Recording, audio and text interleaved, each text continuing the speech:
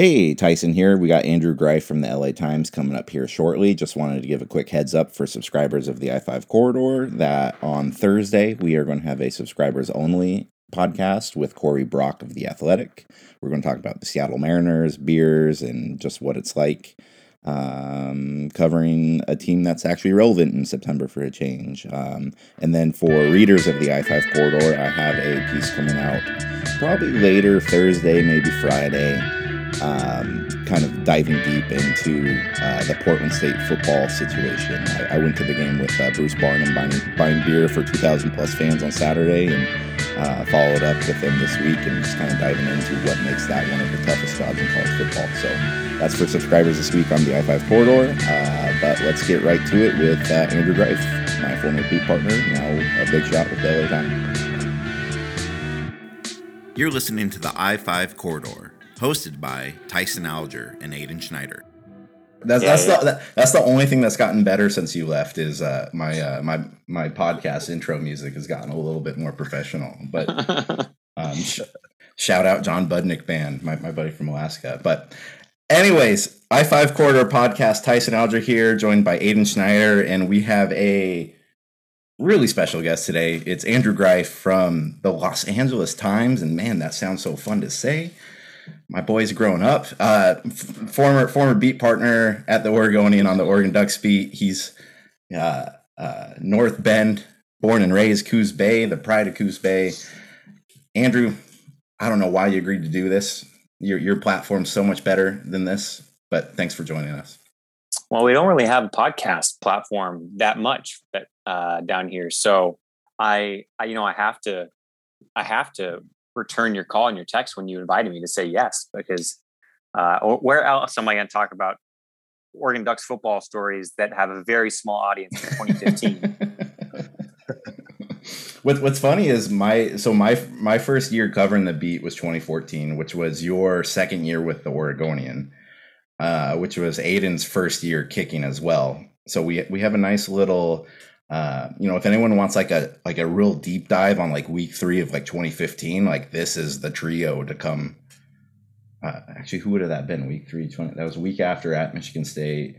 Yeah. Vernon broke his. Utah is when you guys got smoked by Utah. Oh, sorry. 2015. Oh, yeah, that was. Let's pick a different week. That was a bad choice. No. You guys had one game in between that where Lockie looked pretty good. Georgia State. Yeah, that was it. That's right. That was the one. I've still never seen a better executed play than Utah's punt in that game against you guys, and I know that was nuts. That was like, I just remember Tom Osborne after the game. Normally he'll have some sort of explanation. He's like, we just got to execute better. He just threw his hands up. He was like, they got me. I don't know what else to say. They got me. That's on me. That's funny because I was just about to bring up Tom Osborne like that a couple days later when we talked to him, outside the Oregon facility. We hadn't heard what you said to the players, but like we asked him the same thing, like what, and he was like, again, just like, hey, that was one of the best executed plays I've ever seen, and I've been this for a long time. I'm paraphrasing, of course, but he basically was like, look, they got us, and it was like so refreshing that there was it was just like, yeah, you have to credit them. They absolutely snookered everybody. Man, I spent just this is completely off topic, but I spent 2 hours this morning out at Portland State's campus and doing like the follow up to seeing how Bruce Barnum's bank account is doing following buying everyone beers on Saturday, and I sent them I sent Mike Lund their SID email on like Sunday, just being like, hey, like, is there any chance that I can get like Bruce this week? And he was like, you can literally get Bruce like anytime you want. Just come down here. And so I went down to Park Blocks to watch practice this morning. And there's so much going wrong at that school for that program. Like beginning with the fact that they play Portland State plays all of its games in Hillsboro. But they have a gorgeous practice field, and being able to like watch them, like it's a perfect Portland fall day today. And like it was so nice watching 2 hours of practice and then like just go grabbing Barney and then him just basically like telling me anything that I wanted to. like it'll be a story later this week, but like, man, like that guy for someone that's been a an NCAA Division I coach for 7 years, in the fact that like you still have to like at times be like, Barney, you can't tell me that. Like come on, Bruce. We used to live, as Tyson knows, when we moved to Portland, my wife and I, we lived like 2 blocks up from that practice field. And so we'd walk through up there all the time on our way back from work from the Oregonian down in the water on Clay and I guess NATO. We'd walk. That was our whole way home, and I loved walking through there, especially during spring ball. That was my favorite time of spring ball. It wasn't actually covering it; it was watching Portland State kind of run off the field. But dude, and there's some hotels and buildings up like around there where like I was telling, because basically their dream is to take their practice field, which runs east to west right now. And they have the property to basically like flip that around and have it go north south. Like basically Bruce's dream is to like flip that around and to build almost like a Hawaii's new field style of like very compact small field there. And if they were ever able to do that, and like they're nowhere close to being able to do that. I mean, like they have an interim athletic director. They're fighting so much stuff uphill. But it would be one of the coolest viewing experiences in college football, because there's hotels and buildings that just kind of like border that and that have like a natural, just like overlook into it. And it would be a really cool venue, but man, they got to get the ball rolling first, and it's going to be awfully hard for them. Yeah. It was fun when we used to, yeah, go ahead. Oh, no, you go ahead, Tyson. Oh, I was just going to say, Andrew and I used to play, we used to sneak into the Portland State's tennis facility and get a couple games in up at the rooftops there. On the rooftop, yeah. I wanted to, I know you're probably asking me questions on this format, but no, this makes it easier. So Tyson and I famously, we had such an early deadline for the national championship game in 2015, January, that we never actually made it down to the locker rooms after that game. I don't want to bring up that game post game, Aiden, but I just wanted to ask you, because I never really talked to anyone about this, because we never got in the locker room. I'm so curious what it was like, because I was on the field pregame with Tyson, just kind of, you're taking in the scene, you're getting the feel for it. What was it like as a player to walk into that setting at the start of the game? I know the specialists are out there for warm-ups, but when you really come out officially as a team, I never have heard that from anyone. Like, what was that like pregame when you think, oh my gosh, we're 60 minutes away from a championship? It's just a crazy rush. Like, and I think I have a little bit of a different perspective, because I'm at that point, like, not even used to playing football games. So that, let alone playing in the national championship, it's almost like this kind of overwhelming feeling if you stop for too long and think about it.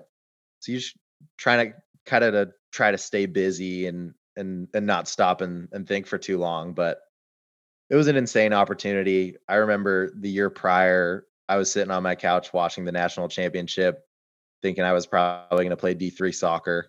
And in one calendar year, to go from that to starting in that game was just absolutely wild.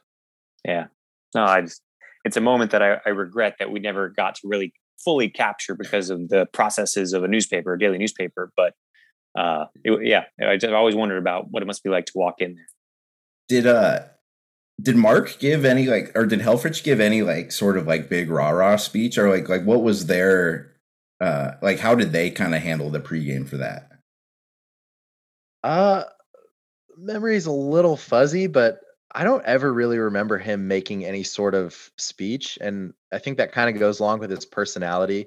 Like, he's that very even-keeled guy. Like, we've been here before, not literally with the national championship, but it's just another week, another opponent, take care of business, do what we do. And I wouldn't say that. I think it would have been pretty cool for him to give a rah-rah speech, but I just don't think that's in his DNA, really. I don't mean to interject, but have either of you two, in Greif, maybe you've heard some stuff since your time on the Clippers beat, but have either of you two actually been around a team that had a hell of a halftime speech? Or just been in a scenario where, Greif, you're it's 2005, you're about to go for the long jump state title, who's breaking you down there? Well, I hate to break to you, Tyson, there's no halftime speeches in a long jump competition. But after 3 jumps, I don't go under the stands and get some water. Yeah. That's not how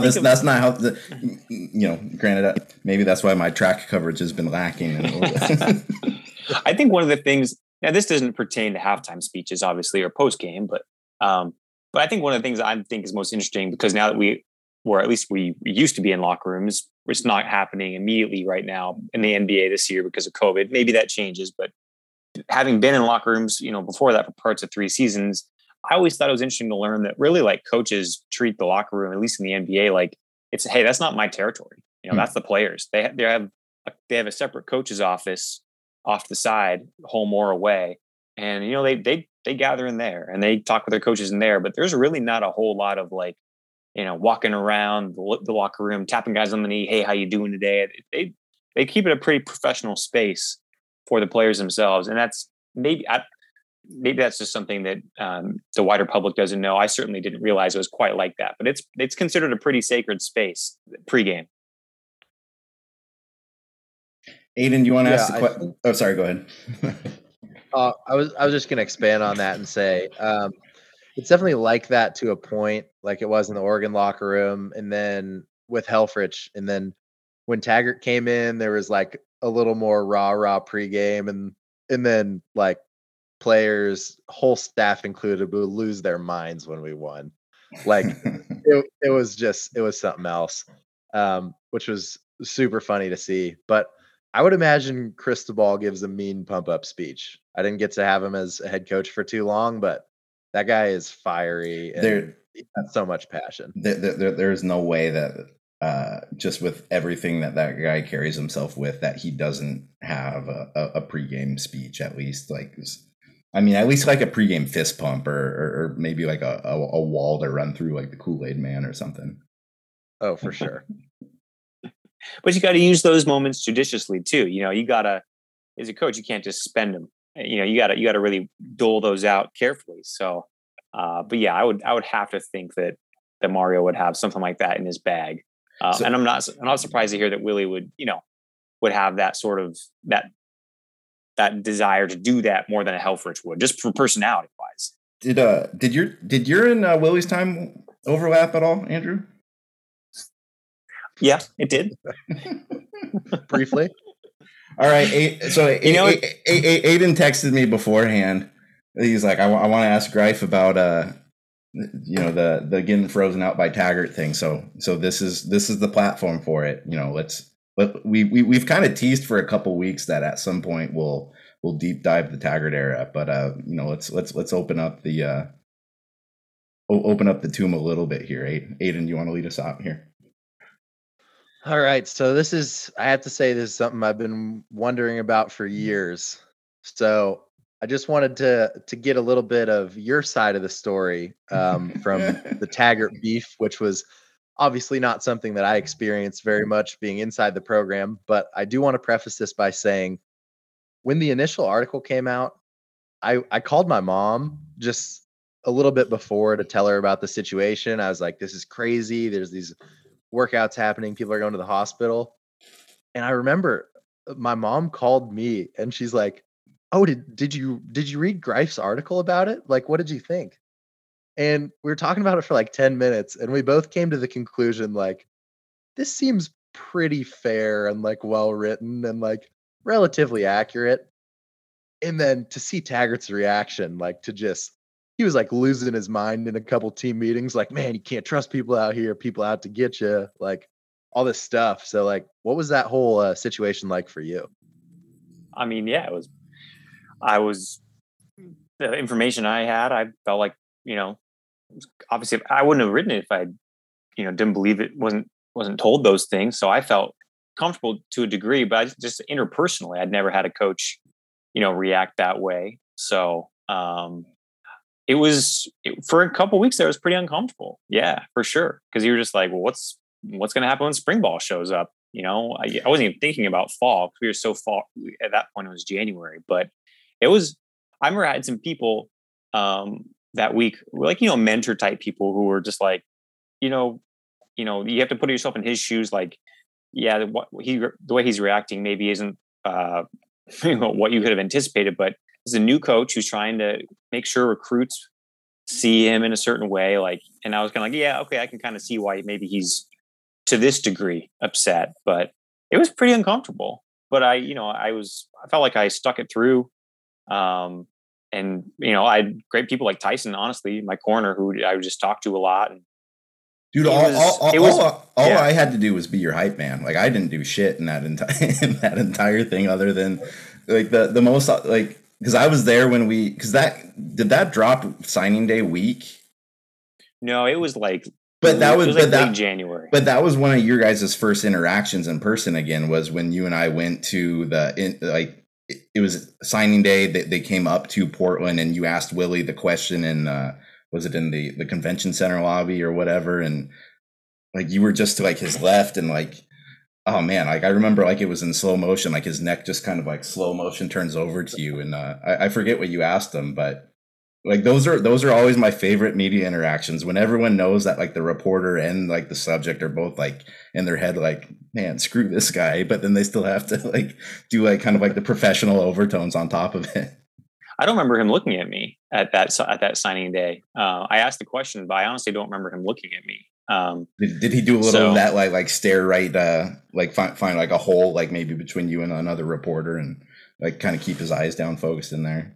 Yeah, I think so. So, and then we had he had said something to the student newspaper that he was basically going to freeze me out, and yeah, he did a whole media tour basically. Yeah, so that was what was confusing. I thought that I had a little conversation with him after the signing day thing, like, hey, like face to face, we talked. It was like genteel. I mean, I could tell he obviously wasn't so happy, but like it was professional, and then kind of took on this different life, and so that's when we had to kind of broker a sit down, I guess, lunch in Eugene, which was actually, I don't want to go into the details of it because it's just two people having lunch, but it was after that, like I felt like that fall 2017, like I wrote some stories I was really happy about with Willie's involvement. Like I wrote about Dick Tomey, I'm sorry, the former Arizona coach who recently passed away, but kind of his impact on Willie. And like, I got Willie one-on-one for that. We did a podcast with Willie, like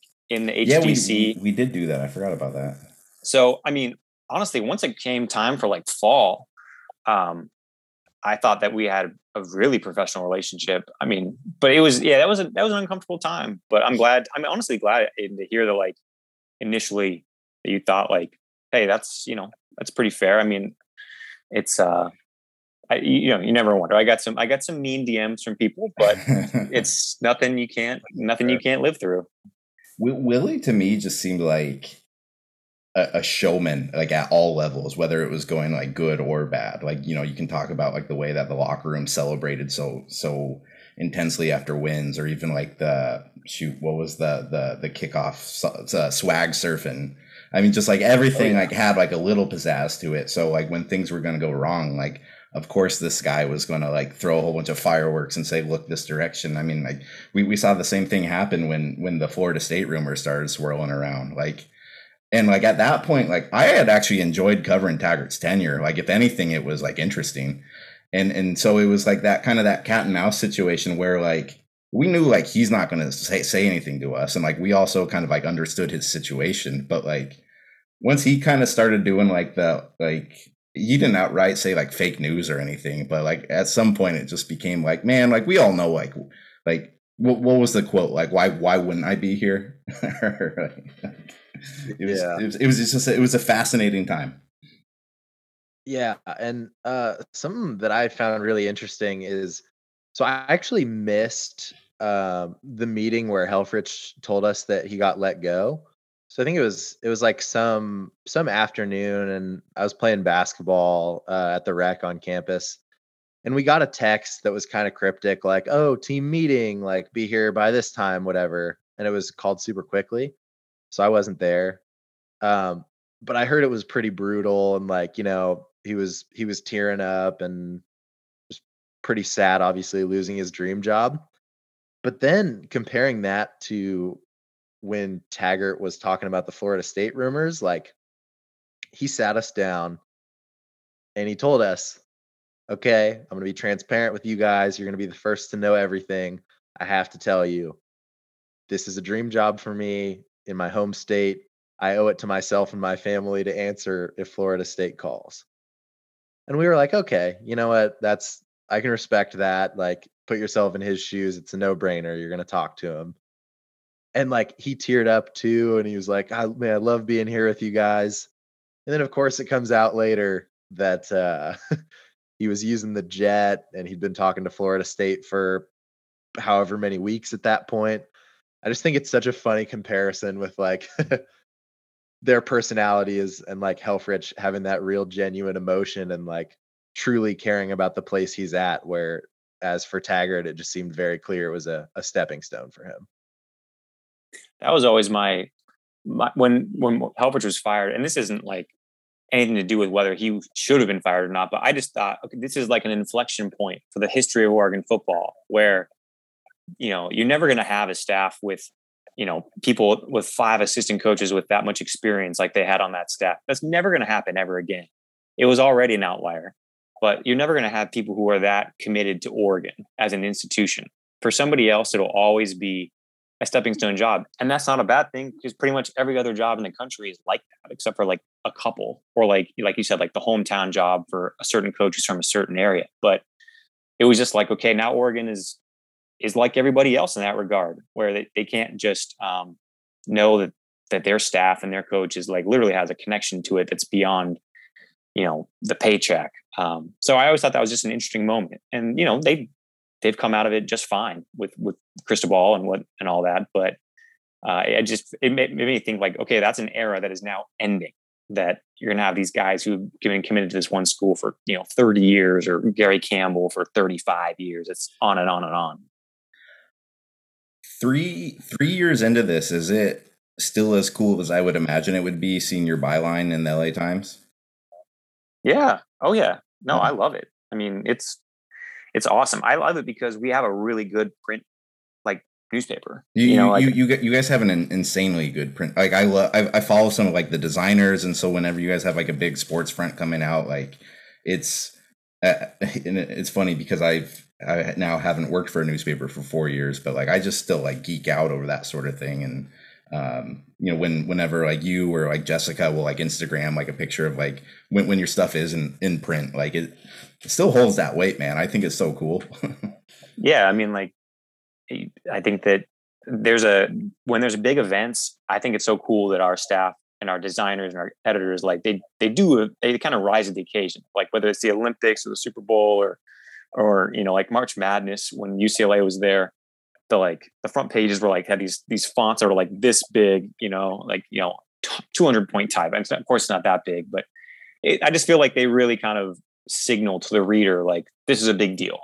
And so, like, especially when the Clippers were on the playoff run they had in May and June, it was just kind of cool to be on the front page of the sports section every day, because you have to realize down here that there's like, how many professional sports teams are there? How many really, like, then you add in UCLA and USC, like your story has to be good to be on the front page of the sports section. So I still geek out of that. I guess I'm an old soul, like in that regard, where I still really enjoy the print product and I still love seeing it, but I love it. I don't know, man. I think it's the coolest thing ever. Seeing somebody like Bill Plaschke, who I've grown up reading and watching on TV for the last 25 years or so. And to just see him like tweeting out your stories and say like great work. I don't know, like that.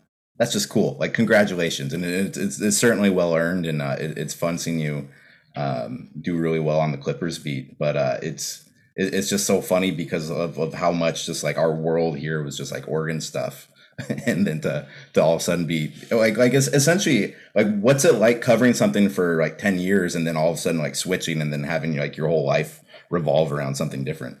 Yeah. I mean, well, it's funny. I was just thinking about this will be my 4th year covering the Clippers, and I covered the Ducks for 5 on that beat. Now, of course, I was around it longer because I went to college there, and I worked as the registered guard for a long time and on a copy desk. So I was sort of like around Oregon football for a long time. But really, as far as like the job goes, I've been here, starting out not a whole lot far behind where I was the Oregonian. So I just want to report. I'm so glad you brought up the thing about you talking about Plashke, like tweeting how cool that is. Like, that's the thing I'll say. The staff here is like the best teammates, and like I've had the pleasure of having some awesome teammates, yourself included. Yeah, easy, buddy. Yeah. But like I got a message today from one of our reporters on the sports desk who, like, was just like, I can't believe it started the NBA season, and like, you guys do a great job on the NBA beat. Keep up the great work. I'll be reading. Like, he didn't need to send that, but stuff like that happens all the time, and you can't. I think that kind of that word culture is thrown out so many times that, like, I honestly hate writing it. But it can be a real thing, and I really do feel like there's like a lot of cool teammate camaraderie that comes out here that I'm always happy to be part of, especially within our NBA group. I know our MLB group, and we have an NFL group, obviously, but I really feel within our NBA group, it's pretty cool. So it's like, we're not playing a team sport anymore, like we were back in the day in high school, whatnot. But there's elements where you really need to lean on people for help, and like they give it back to you tenfold. Did you see a colleague of yours, Ben, and I'm so sorry is it Ben Bolch? Mm-hmm. Yeah. Did you see his Pac-12 power rankings for best road trips? No, I didn't. I feel like that you would respect this, because I mean, granted, like, he's coming from like the LA perspective, so he wants something different. But he had the combo of Spokane, Pullman at number 1. I mean, and granted, we've had some fun times in Spokane. Like yes. like Ken Go got us pretty good and drunk one year, but I don't know if I would put that up there with like the Boulders and the Palo Altos and like some of those other ones. That's pretty bold. Yeah, I hadn't seen that. I mean, I feel like bad for Aiden. Like, when you guys on these road trips, you're just closer to a hotel, I imagine. So you're not getting any sense of like, oh, Boulder has a nice restaurant here. But not getting a real good feel from the Riverwalk before the Alamo Bowl. Yeah. So, actually, that's probably the one place where you could get a feel, because you're there for so long, right? The bowl trip. Jesus, you had to do that in 2 of your 3 bowl games that you covered. Yeah, I spent way too much time in my life in San Antonio, and I like San Antonio, but for covering college football, I didn't need to be there for like 10 days of my life over 2 different trips. Aiden, favorite Pac-12 road trip?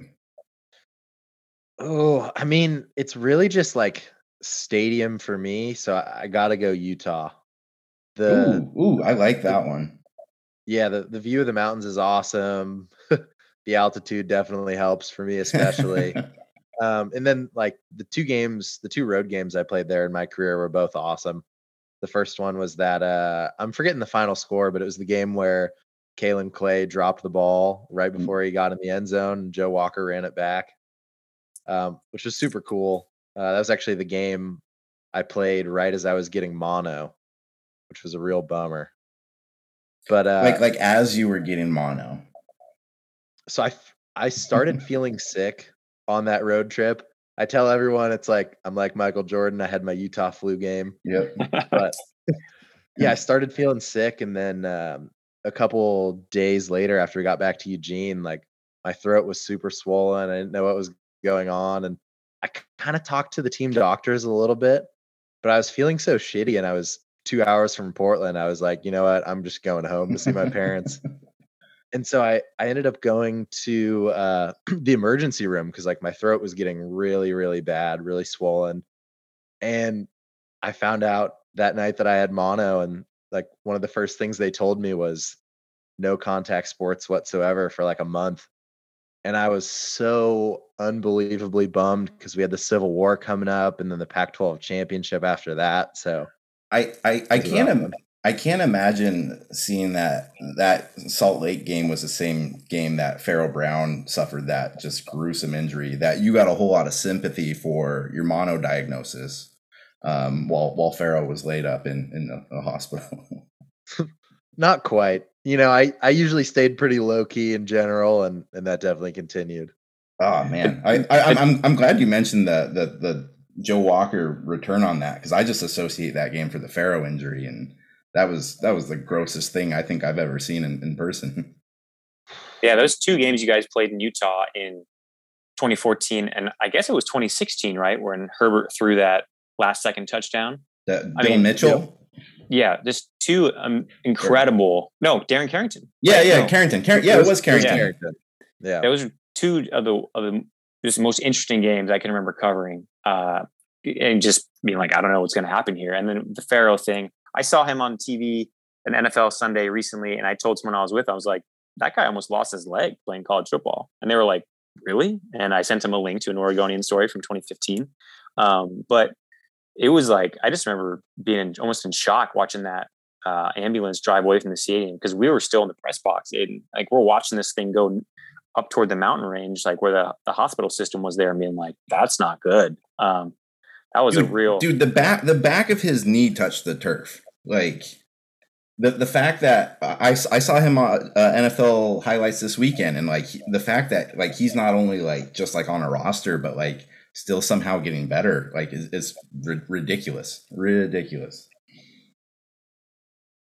That was gross, man. I don't do well with those injuries. Did you ever get hurt? Did you ever get hurt? Not really. It's a kind of funny story. So first game of my sophomore year, we played Eastern Washington, and we had like the swinging gates we would run. And Taylor Alley, who was the holder, always joked with me. He's like, I'm not going to throw you the ball even if you're open. Horrible idea. I'm not going to do it.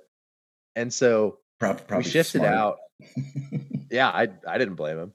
And we shifted out, and usually teams would cover it for the most part, or I wouldn't be any sort of viable option in the play.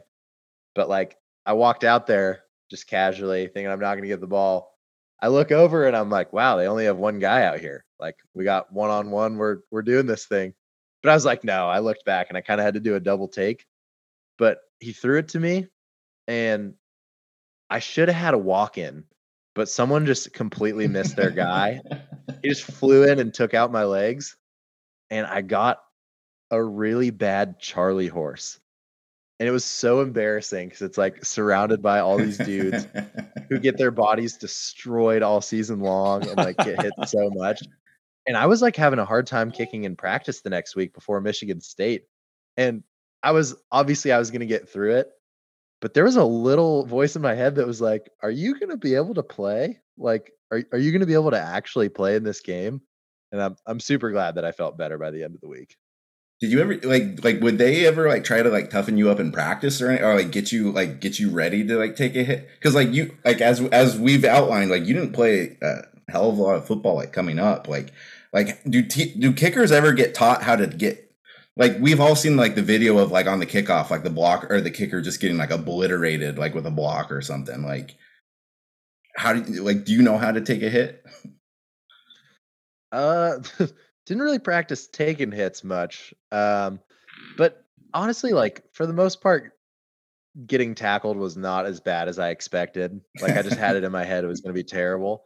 But we did do with Jim Radcliffe a fair amount of tackling drills at practice. So like we would hit the sled sometimes. We would like do tackling drills with the specialists, like going against each other. So that was something that I definitely really enjoyed and helped for sure when I ended up having to make some tackles my last year. Jim Radcliffe is Oregon's world-class athletic trainer. He's been with the university for decades at this point, and I think he gets a little overlooked because they shifted him from football over to the rest of the sports when Aaron Feld came in. But I know Andrew worked with Radcliffe when he was on the track and field team. Like he doesn't do interviews. Like he's a very like to me he's still like almost like this.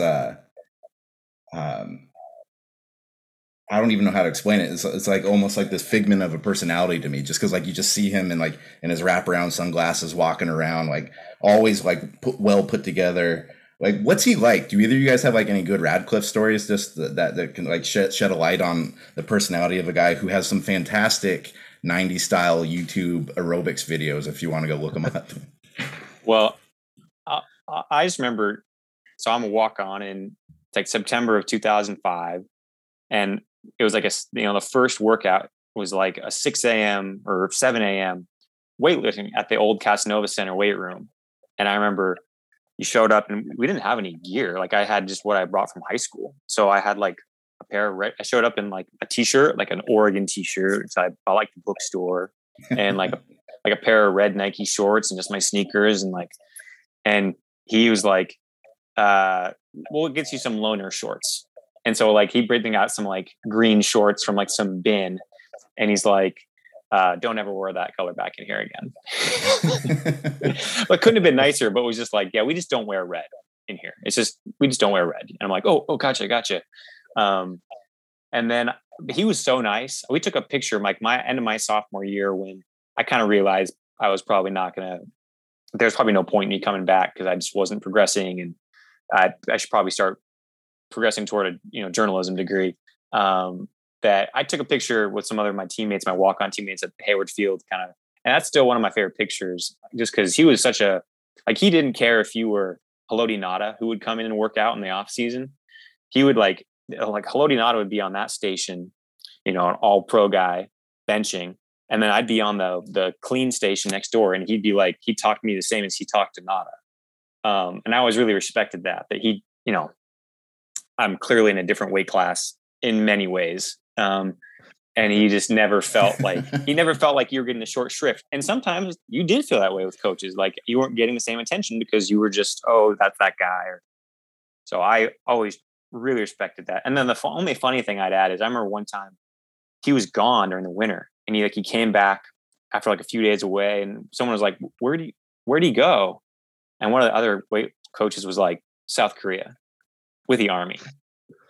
And we were like, and we didn't know if they were pulling our leg but we were like, in our mind, we were like, I could see that guy like doing some plyos with some soldiers in like South Korea. We could see him doing some good mornings and some box drills. Like, so he was kind of a man of mystery, even to the people who were around him a lot. Yeah, he's such an amazing guy. And it's really funny. Like, I just remember showing up thinking like, okay, first lifting workout, D1 school, like you're gonna have some super jacked dude screaming at everybody in the weight room. And he's just obviously the exact opposite of that. But he's almost this like larger than life figure. Like he's just kind of bouncing around everywhere he walks. Like, I remember a couple workouts in, he was like, there was a group in the mezzanine like warming up to lift, and there was a lift group in action. So he's like down coaching the guys lifting, and then he's like climbing up on top of the cages and watching the group up on the track. And he's just such a funny guy, but he's a guy you want to be around. And to your point, like he truly does treat everyone the same. And there's coaches like you said who don't, and most people would understand that to a certain degree. But he really gives a lot of time and attention to everyone, and makes everyone feel like they're an important part of the program, which is definitely huge. Had a super dry sense of humor. He'd show up in the winter dressed in like old jumpsuits that were like some that he had in like the 80s and 90s, like Oregon gear. It was like Adidas gear. Like that's how old it would be. To kind of get like he wouldn't say anything. It'd be like super dated and old, and you kind of chuckle. He would know it was funny. He wouldn't say anything though. That was part of the joke. Like he wouldn't say like, oh, do I look different? Like he would just, so I've never met someone honestly like so precise about what they do than him. How much we'll get you out of here on this one, but Oregon's in a position that it hasn't been since you were on the beat last. Like what's it like? Like how much do you pay attention now, and how much do you want to pay attention or like have time to? I mean, you have 3 kids, like all under the age of 5. You are you have NBA training camp starting up here in like what, a month? Like no, next week. Oh shit! I'm sorry. Next week. I'm glad we got you in here then. But just like how much do you actually find yourself like interested by what's going on like with the Cristobal era right now? Especially since you covered the first season of Mario. Did you cover the first season? Part of the first season? Like the first two games. Yeah. I covered the Vegas Bowl, and then like his first 2 games, and then that following fall. Then I came down here. I mean, I still follow it. I still try to follow coverage fairly closely. I don't get to watch every game because we don't have Pac-12 Network. So it's like sometimes I'm like, well, I guess I'll watch a highlight. But I do follow it for sure. There's a lot of people, especially in the NBA, who really like college football. So it's sort of an easy conversation starter to talk about that. I met some people who follow Oregon within the NBA. So it's something that I still, not only because it's like some professional, like, oh, it's just kind of good to keep tabs on. I grew up in Oregon. Like I still really enjoy watching Oregon State and Oregon play because that's what I grew up doing on Saturdays. So it's not like something that's left me. I imagine there's part of you that like it almost feels like freeing in the sense of like I can openly like cheer and like take interest in like when Montana like beats like Washington now because like I don't cover that school anymore. Like I'm very loosely follow them. But like I mean you lived in Oregon for the first 30 years of your life or so. It's probably nice to like be able to like have that and be able to actually like. I mean, the reason we all like sports is just to be able to like commonly like relate with people about something. I imagine that, especially with the fairly large Southern California, Oregon alumni base, it's probably nice to actually be able to like enjoy it as from that perspective. Yeah, it's weird though because it's like it's been several years since I've been covering the team, but I still, I can't say I openly root like I did when I was a freshman and sophomore at the university. Or growing up as a kid, because it's just some things like take longer to thaw, like just that. That's why we didn't have Aiden. Instinct. That's why we didn't have Aiden do the Jonathan Smith podcast with me. We just had to. So, but yeah, I definitely feel part of that kind of coming back a little bit, where it's just like it's more fun to kind of experience it as a fan, whatever the definition of a fan is. It's more fun to kind of enjoy that and just sort of watch it, and it's weird though looking at the roster and being like, I don't know 2/3 of those guys' names. And I was only, it feels like I was just covering that team yesterday. Are your kids Dodgers fans? How's that work? I sort of took the attitude of I'm not, pushing them toward any certain team. But we went to a Dodger game first, and my oldest kind of, I think he would identify as a Dodger fan. He really likes Mookie Betts, and he really likes Cody Bellinger. That's a pretty good pairing to cheer for, I guess. Yeah, but it's I keep him apprised of sort of, oh, hey, this is happening this week, or the Giants are ahead of them in the standings, and he's got a pretty good mind for that stuff, like standings and who's ahead of whom. But we also went to an Angels game a couple weeks ago, which was kind of a disaster idea with a bunch of kids under the age of 5, because I think I was in my seat for like one Ohtani at bat, and I was like, I think I'm just going to end up watching this game from the concourse in the outfield while they run around. I imagine tickets are probably hard to get on like the one day he pitches, right? I think so. That was trouble. I was trying to figure out what day he would pitch, and I couldn't. I didn't. It wasn't going to work out for that day I was there. But I've heard that it gets harder, obviously, but it's still a pretty, compared to Dodger games, it's a cheaper ticket to go to the Angel Stadium. So people talk about that being maybe like a great family spot to go to. I've enjoyed both. So it's just been nice to be able to be like, we have so many different choices, whether you want to go see MLS or Sparks or anything. It's, it's all within 45 minutes of us.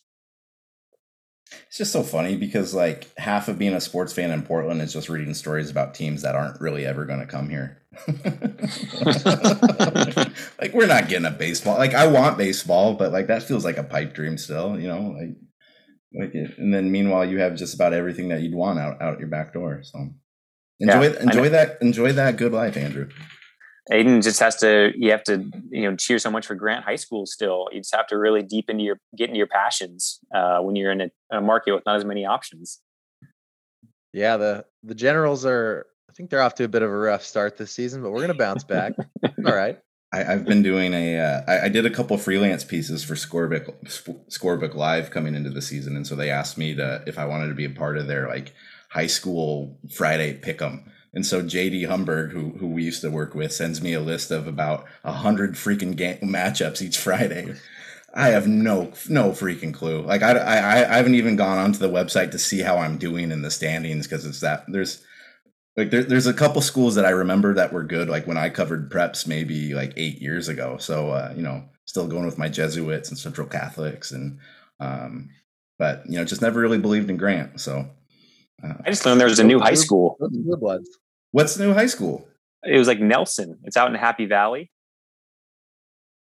Huh. Yeah, exactly. You guys live there and you don't even know about it. So like, dude, I remember seeing that and being like, "Wow, I've been gone a while now." Like, there's dude, Happy Valley's blowing up, man. Like our guy Jeff Smith down in Oregon City, you know, that's the place to be at this. Boy, if you would have just held on a few more years to your guys' place down in Lentz, you know, you could be the title sponsor of the I-5 corridor. Trust me, we still get Redfin updates on the home value, and it's like, dang, we should have held on to it and sold it now. But you know what? We're here, and we're happy to be here. And frankly, I'm happy to be here with you too. So this is time well spent. Well, it was. I was glad that you sent me the text that you were free today. It's been something that I've been wanting to do for a while. I'm not going to get all sappy on here, but you're the best coworker that I've worked with, and it's been so cool to watch you succeed on the level that you should be. But you look terrible though, so bring it back down to earth. That's right. Yeah. We can't go on to it here. But so is it at Andrew J. Greif on Twitter or just Andrew Greif Twitter? Just Andrew Greif on Twitter. Andrew Greif. And then it's the LA Times. It's a small little mom and pop shop. I think they have a Substack there. Yeah, you can starting next week. It's like, you know, every day we're back at it. The Clippers are having training camp in San Diego, so we'll be at San Diego State for 5 days, and then I mean that's the weird thing. I would say, not to drag this podcast on too long, I suppose, for your audience, who cares what they want to listen to, but I just feel like that's the difference between covering college football and the NBA. Covering college football, that fall camp was such a grind, right? It's like a whole month where you're trying to think of story ideas and angles and like, how many times can I write about these kickers? Like, oh my gosh. Yeah. And then it's like, in the NBA, one preseason I was at, the first game was 4 days in. This year it's going to be 1 weekend, it feels like an eternity, like 1 week. Geez. So it's pretty amazing just the amount of nonstop. Like once it gets going, I forget what day it is. When I walk into a hotel on the road, I take a picture of my room number because I'm never going to remember it because I'm in too many hotels. That's a good idea. So it's a grind, but it's a good grind. I do that with my home address sometimes. Shoot. Well, thanks for coming on, Andrew. This was great. And thanks for letting us probe you about the Willie era a little bit. And yeah, we'll have you on again during basketball season. Maybe when the Clippers are coming up to face the Blazers for one of these series, we can maybe try to do this in person. Dude, they play up there 2 times before December, so we can do this again soon. Well, that puts a lot of pressure on us now. Throw it on the calendar. Yeah. Awesome. Thanks, guys. I really do appreciate it.